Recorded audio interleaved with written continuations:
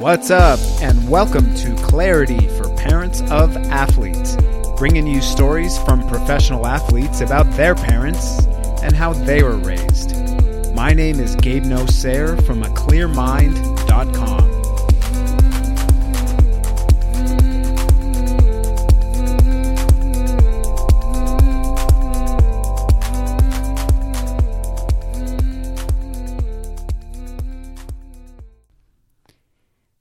All right, and welcome to the first question and answer segment of the podcast.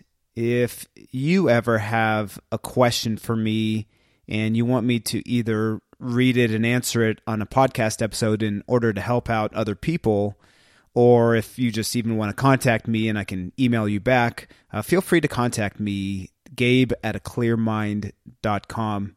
You can also get in touch with me on my social media, and those links are on my website, aclearmind.com. I also want to take a little bit of time to sincerely ask you to share the podcast with other people, parents, coaches, non-parents, whatever it is, because some of this stuff is just absolutely amazing and so beneficial for others on a deep, deep level and can really help out children. So the more you can share, subscribe, review, the more word that is going to get out about this podcast and in turn going to help a lot of parents and children. So I really, really appreciate that.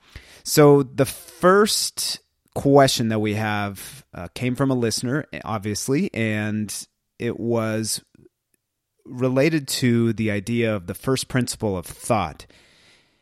And this person said, what about something that's not a thought that creates suffering? Something that's not like your imagination and of some kind of anxiety that's going to happen. And that's a very real thing. Things happen, of course, that can be traumatic for us or otherwise unpleasant. And the listener basically described a situation of a violent crime. Now, obviously, violent crimes happen every day, and they're unfortunate. So what I told the person, I'm going to tell you now, is that the violence happens, and that's a real thing, obviously. But after that, what happens? We achieve when we have this suffering from the incident, right? But after the actual incident, unless it keeps happening over and over and over again, if you have, let's say, one incident or even two incidences, and then that's it, then what is it? Then all it is really a thought. And I'm not trying to diminish the severity of the incident whatsoever. But after a violent crime, it becomes a thought, and our thinking can create our suffering. We start replaying things. Right? We can go to the scene of the crime, or we can go to another scene that reminds us of the scene of the crime, and we start to have flashbacks. And those kind of things are absolutely real, that pain and suffering, as far as it creating our reality. It's not real in that it's not happening again, unless it does actually happen again, hopefully not. But after the violent crime happens again, everything about it becomes a thought and what we're thinking about it. And again, that's not trying to diminish the pain that it caused or to judge that it's right or wrong or should get over it or whatever. It's actually the opposite. So the listener said, okay, well, what do you do?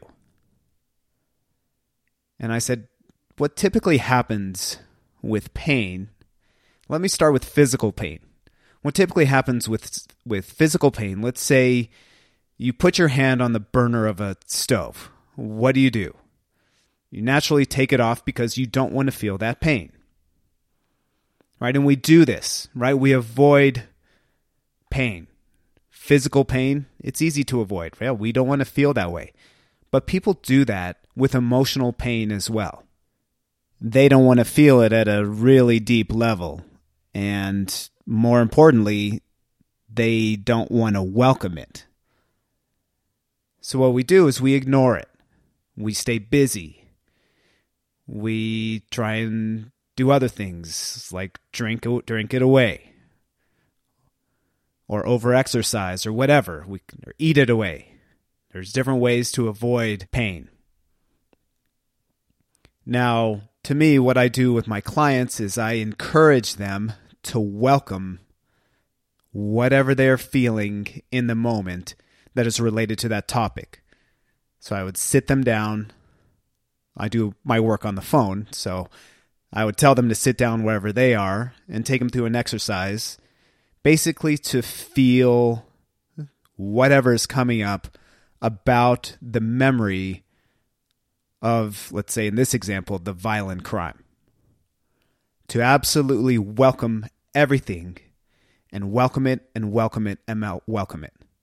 Because what tends to happen, you can think of thoughts, they're kind of like wind that's blowing past us, right? You have millions of thoughts probably.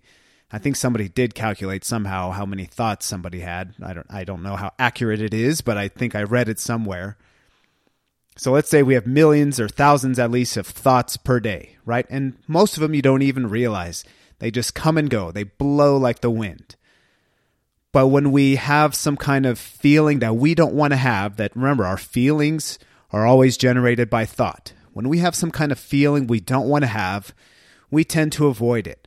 But it appears like maybe it goes away if we avoid it or overexercise or drink or eat or whatever vice people want to use. It appears that it goes away and then it's fine.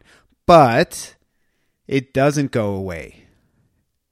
It just kind of persists. You can think of it as like the thought blows in and then it gets spun up into a little tornado above your head. And it may go like higher over your head, so it's not directly over your head, but it's eventually going to be lower. What you will resist, the feelings, the emotional feelings that you resist, will persist unless you absolutely welcome it with open arms as much as possible. It really forces you to sit with some uncomfortable emotions, but it's so cathartic. That's how I find I can help my clients, and I've experienced with myself. That's how I find it's the best way to help us work through things, is to absolutely welcome it with open arms, whatever we're feeling at all times.